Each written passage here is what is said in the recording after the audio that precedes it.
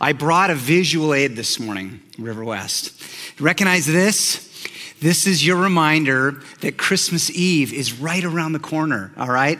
And here's what I want you to know. I have 1,000 of these candles, and we're gonna make them available for you, because here's the thing. This year, as we prayed about Christmas Eve, we felt like in order to reach as many people as we can with the gospel, we're putting together a very special Christmas Eve worship experience that will be on YouTube. It will premiere at 2 p.m. on Christmas Eve. And we want as many friends, neighbors, family to tune in to that as possible. But we want you to have your own Christmas Eve candles. So we're going to make these available to you so that rather than spilling wax in our sanctuary, you can spill wax on your own furniture. Amen? How's that sound? So here's how that'll work.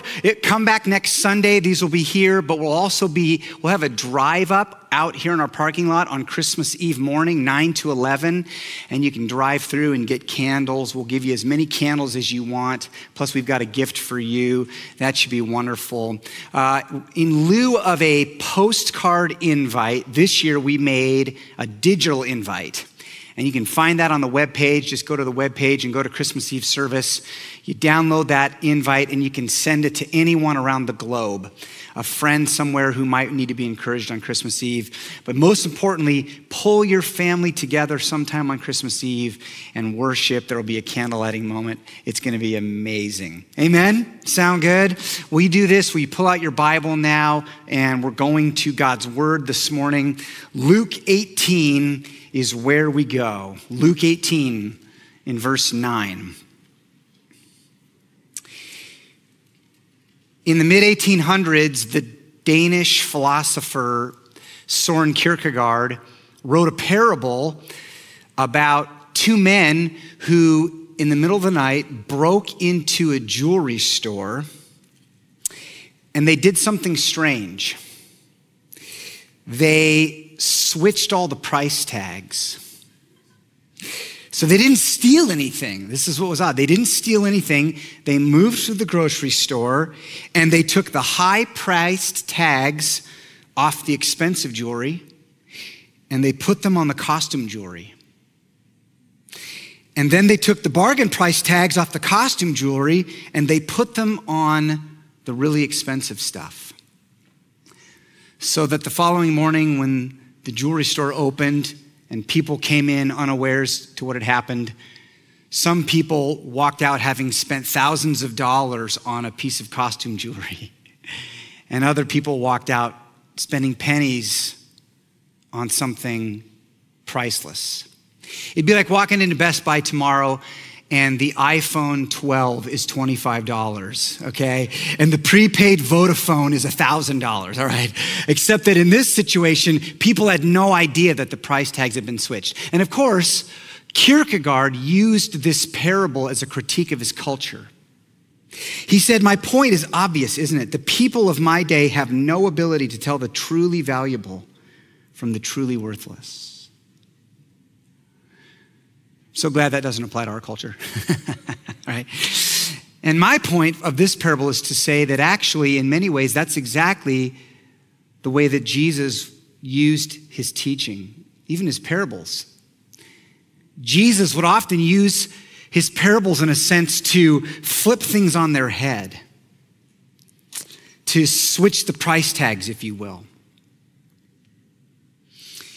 He would challenge the common sense religious thinking of his day with the counterintuitive logic of the gospel and flip things upside down as if to say, your values are so messed up. Even in your practice of religion, so often your ways are not God's ways at all. And the greatest example of that is Luke 18, starting in verse 9. Will you look at it now with me? Here's what Jesus said. He also told them this parable to some who trusted in themselves that they were righteous and treated others with contempt. Now, remember last week I told you there's only two places in the Gospel of Luke where Luke tells us the purpose of the parable before actually relaying the parable. This is the second example. Now he's telling a parable to some who trust in themselves for righteousness, where we get the word self-righteous, and look down on others with contempt. And here's the parable. 2 men went up into the temple to pray. One a Pharisee and the other a tax collector. The Pharisee, standing by himself, prayed thus: God, I thank you that I am not like the other men, extortioners, unjust, adulterers, or even like this tax collector. I fast twice a week. I give tithes of all that I get. But the tax collector, standing far off, would not even lift up his eyes to heaven, but he beat his breast, saying, God, be merciful to me, a sinner. I tell you, this man went down to his house justified rather than the other. For everyone who exalts himself will be humbled, and the one who humbles himself will be exalted. The word of the Lord. This parable is unique to Luke. He's the only gospel writer who records Jesus telling this parable. And when you study it, one of the things you discover is that most scholars view this parable to basically capture the entire teaching of Luke's gospel. It is like the theological center of his gospel. It's so profound. At one level, it's so simple. Anyone can read it and sort of get the meaning, right? And yet the implications of this parable are absolutely sweeping. I have waited my entire life as a preacher to preach this passage, okay? I'll be honest with you, I intentionally scheduled myself to preach on this Sunday because I don't know when next time we'll be back to the Gospel of Luke, and I wanted to preach it so much. So here I am preaching this parable. And let me tell you a couple things now about the parable that will help you sort of get the meaning. There's some interesting details here. The first thing you got to understand is that this parable is specifically designed to shock the audience, and shock them it did. They would have been flabbergasted. This is the gas moment. What are you talking about? To say that a self-confessed wretch leaves the temple in a right relationship with God rather than the self-confessed righteous man is to completely overturn common sense religious thinking. Jesus just switched the price tags.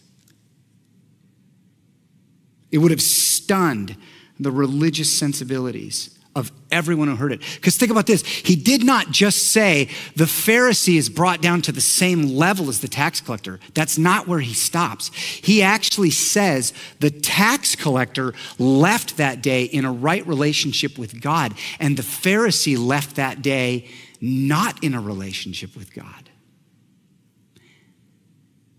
That's shocking.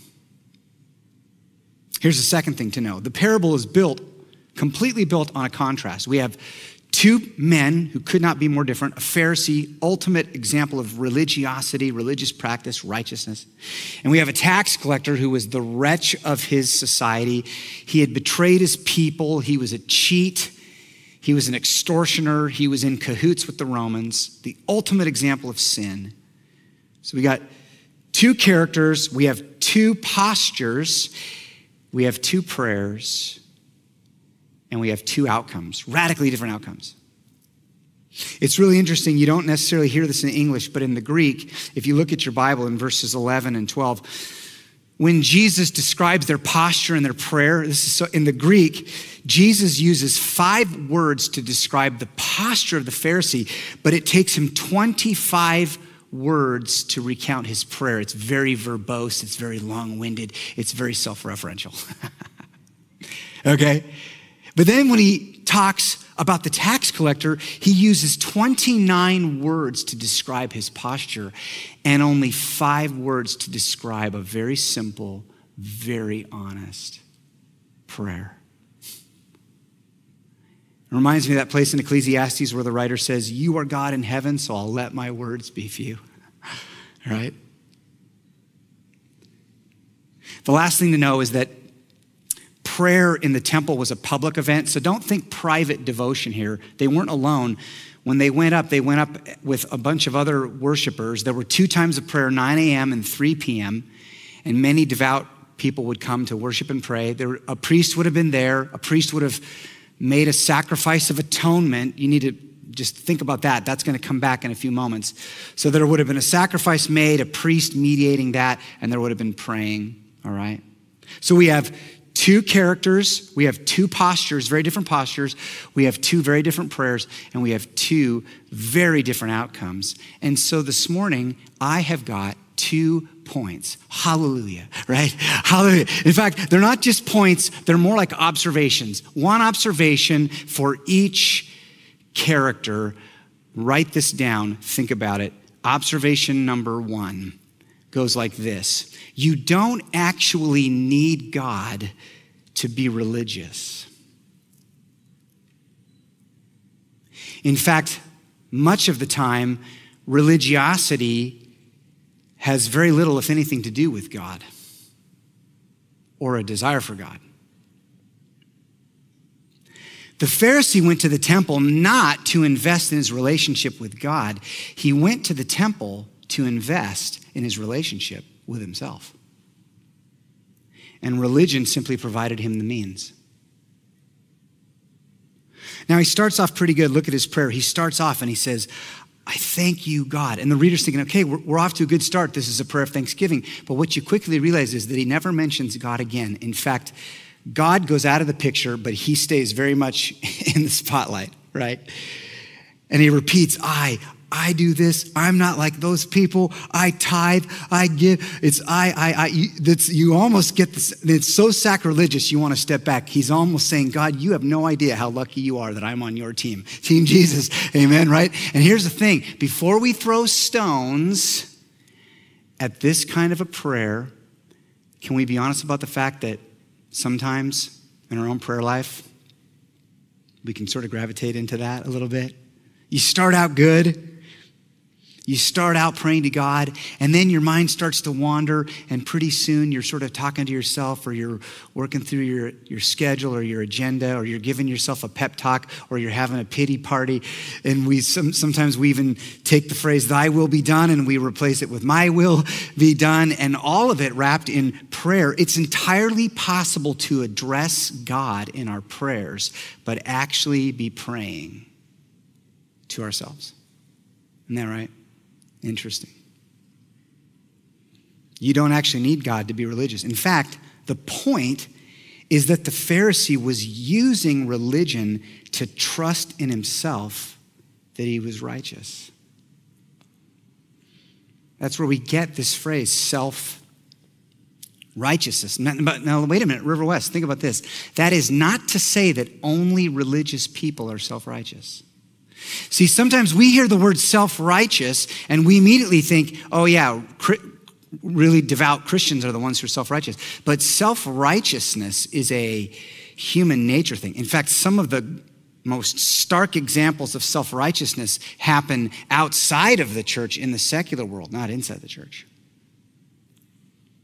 And that's not my argument. That's the argument of one of the great books I read in the last few years is a book by a secular Jew. He probably would even call himself an agnostic. His name is Jonathan Haidt. He wrote a book called The Righteous Mind, Why Good People Are Divided by Politics and Religion. And here's what he argues. He argues that righteousness, self-righteousness, is just a human nature thing. We're all moralistic in a sense. We all want to feel like we're a part of the group that's on the right side of things. And it feels really good from there to feel outraged about things that are happening and look down on other people and experience that self-righteousness. Jonathan says, don't only think Christianity. This is just a human problem. He says that's why politicians and social media will always present you with things to be outraged by, because they know how good it feels, okay? To feel out, oh, I cannot believe, and I'm so glad I'm over here with the right people. And by the way, your Facebook algorithm knows that about you, okay? It's always presenting you with something to be outraged by, right? Amen? Because it feels good to feel outraged. It feels good to be self-righteous. It feels good to look down on others with contempt. Can we talk about the word contempt really briefly? Will you look at it there in your Bible? It shows up twice. It shows up in the prayer when he says, I'm so glad I'm not like that tax collector over there. But look at verse 9 where Luke tells us why this parable is being told. He says he told this parable to some who trusted in themselves that they were righteous and treated others with contempt. Treated others with contempt. And what Luke is saying is that self-righteousness and contempt, they go together, okay? Think about this. Self-righteousness and contempt, they're not accidental friends. They're more like codependent lovers, all right? I wrote that phrase this week after 2 shots of espresso, which is either the worst or the best time to write a sermon, all right? And here's the point. Think of it. Self-righteousness and contempt go together. In fact, they cannot exist without each other, because here's the thing. In order to establish righteousness without God, what you have to do is create a standard by which you look down on other people who are not as good as you are.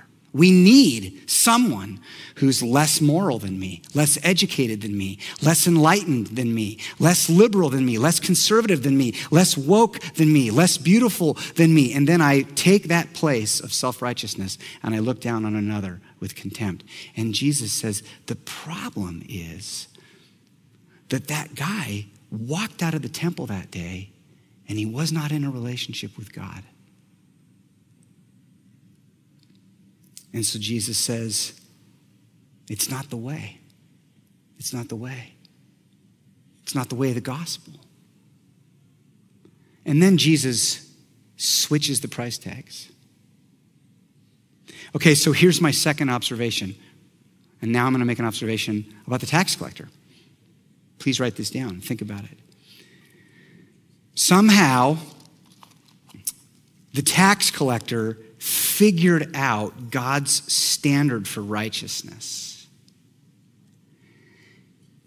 And it brought him to the end of himself. It split him open. Somehow he came to terms. There he is. He's standing in the temple. He's praying. And he's not just focused on his own sins. Somehow in that moment, he came to terms with God's perfect standard for righteousness. And that is the thing that split him to his core, which, by the way, River West, that is the very heart of the gospel. That is the biblical way of describing salvation. To come to terms with God's standard so that you become aware of your own desperate need. Think of Isaiah in the temple in Isaiah chapter 6. Do you know the passage? There's Isaiah. He has a vision where he sees the Lord seated on a throne. There are angels who have covered their eyes and they're worshiping. They're singing, holy, holy, holy is the Lord God Almighty.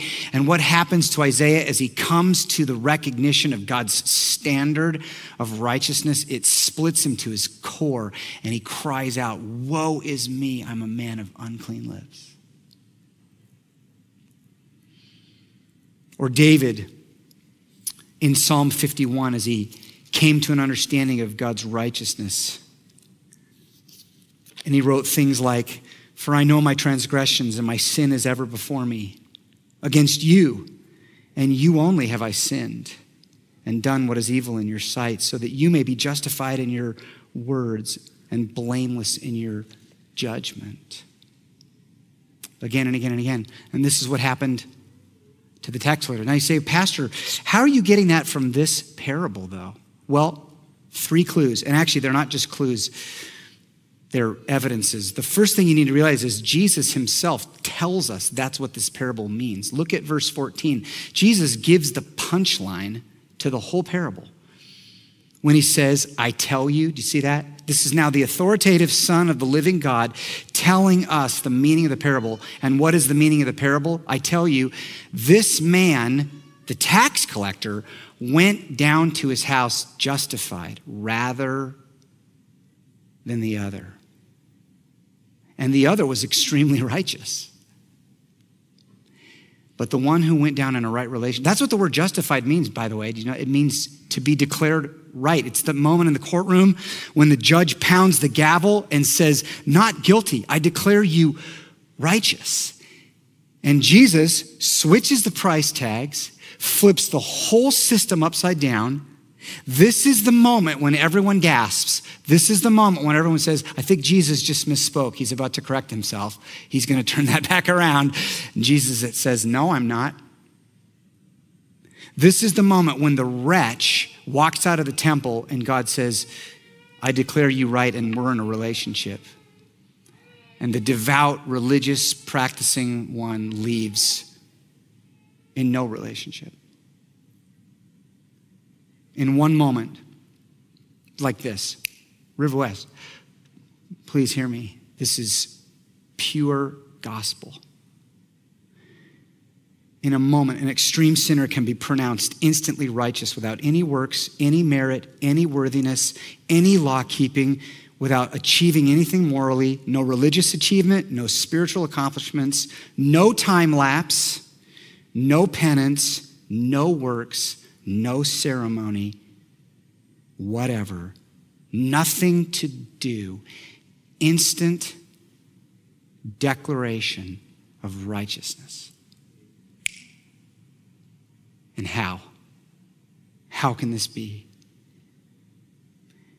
Because the only righteousness that God will accept is perfect righteousness. And since he knew he could never accomplish that, he came to the end of himself. And he begged God to accomplish it on his behalf. And that's biblical Christianity. And you know what's amazing about it? The Pharisee, did you know that every single thing that the Pharisee said about himself was true? He was religious. He did practice. He worked himself to the bone being religious. And he walked out of the temple outside of a relationship with God. The opposite of self-righteousness is savior righteousness. You give up on yourself and you flee to the Savior, which is precisely what the tax collector did. Did you know this is how Martin Luther got saved? Martin Luther, the great reformer. He came to this realization, God's standard of righteousness. Martin Luther, he wrote many profound things, but he talked about how the righteousness of God haunted him. He was a devout monk. He tells a story once about one morning, he went down into the kitchen before any of the other monks were awake, and there was only a tiny little bit of coffee left. And he looked around and he used up all the rest of the coffee. And he was so sensitive to the righteousness of God that haunted him all day long. And when I read that, I thought, I have got some serious praying to do, people, because I am a sloth compared to this guy. But that haunted him. And he actually wrote one day, I hate the righteousness of God, because it haunted him. And he knew, I've worked myself to the bone, and that will never even get me close to God's standard. And then one morning, in a born-again experience, reading the book of Romans, he realized God has provided righteousness as a gift through Jesus Christ, my Savior. Amazing. So let's see how the tax collector experiences that. Look now really for just a few moments at his posture and his prayer. It's really interesting the way Jesus describes him, okay? 29 words to describe his posture, but only 5 need to describe the prayer, because it's the posture that tells us so much. Think about this. Look at verse 13. Number 1, he was standing far off. He was standing far off. Why? because he considers himself to be unworthy to stand with God's people before the altar. Oh, he came to the temple longing for a relationship with God, but once he got there, he realized, I do not deserve to be in the presence of the people of God. And sisters and brothers, can I tell you something? If you feel like you don't deserve to be here with us, that's probably evidence number one that you're right where you belong.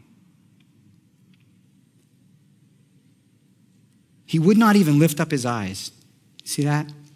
He stood far off. He couldn't even lift up his eyes. By the way, that's the way the people of God have traditionally prayed. The Jews always prayed.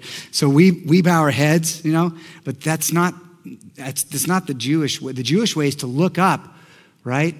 My youth pastor one time, we were in the car and he said, let's pray. And I said, no, I will. And he prayed with his eyes open, right, as he drove. That's the biblical way. But this tax collector cannot look up because of the shame. And he beat his breast.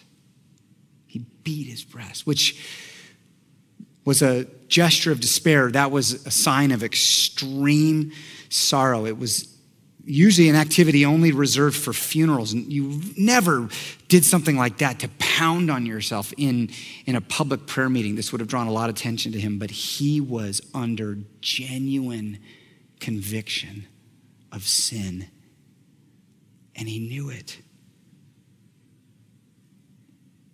He wasn't paying attention to anyone else. He was only focused on his own condition. He didn't offer a defense. He wasn't trying to justify his sin. He didn't compare himself to other. He could have said, I'm so glad I'm not like that other tax collector who's even worse than me. No, he doesn't explain it or justify it or compare himself. He just stands far off with his head down and he says, God, there's no way that I can meet your standards. No way. And now we're ready to understand the prayer. Now, if I had another sermon to preach, I might preach a whole sermon on this next phrase. Will you look at your Bible and that little humble, God, be merciful to me? Here's the thing that we don't see. There's two Greek words for mercy. One of them is just the standard to have pity on someone. Just, I feel sorry for you, so I'm going to have pity on you. It's a very generic term. And Luke uses it a lot, but not here, which tells us he knows what he's doing. He's using a different word.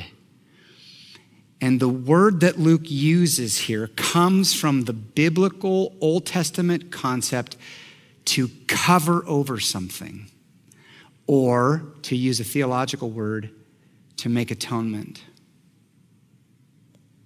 To cover over, to atone for, to propitiate through a sacrifice.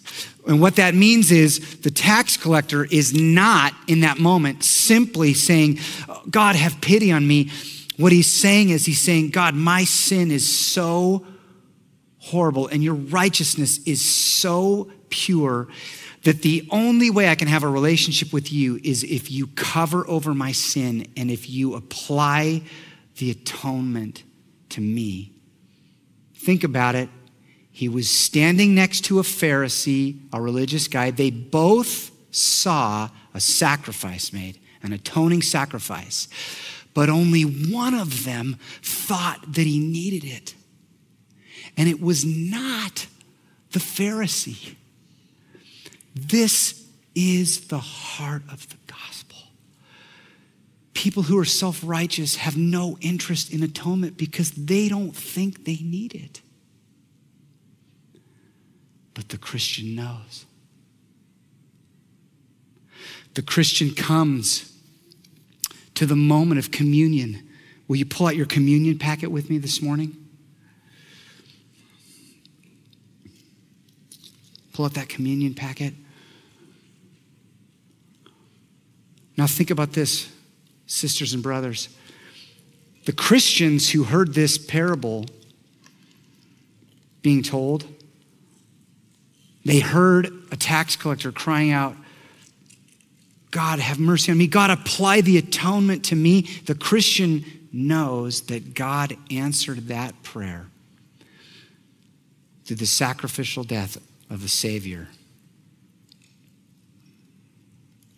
Because those animal sacrifices never fully covered sin, and the Christian knows that's why Jesus finally said, I will send the one perfect final sacrifice for sin, Jesus Christ our Lord. The Christian knows that. The self-righteous person comes to a moment like communion, and it's lost on them because they don't think they need it. But the believer who has come to terms with the holiness of God, the righteous standard of God, see, we come to this moment and our hearts are flooded with gratitude. And we reject self-righteousness and we flee to Savior righteousness. Oh, God, would you take the perfect righteousness of Jesus Christ and will you transfer it, cover over my sin? And oh, God, would you take my sin and would you transfer it to Jesus, my Savior? And that's why this moment is a moment of gratitude and grace. Amen? Amen.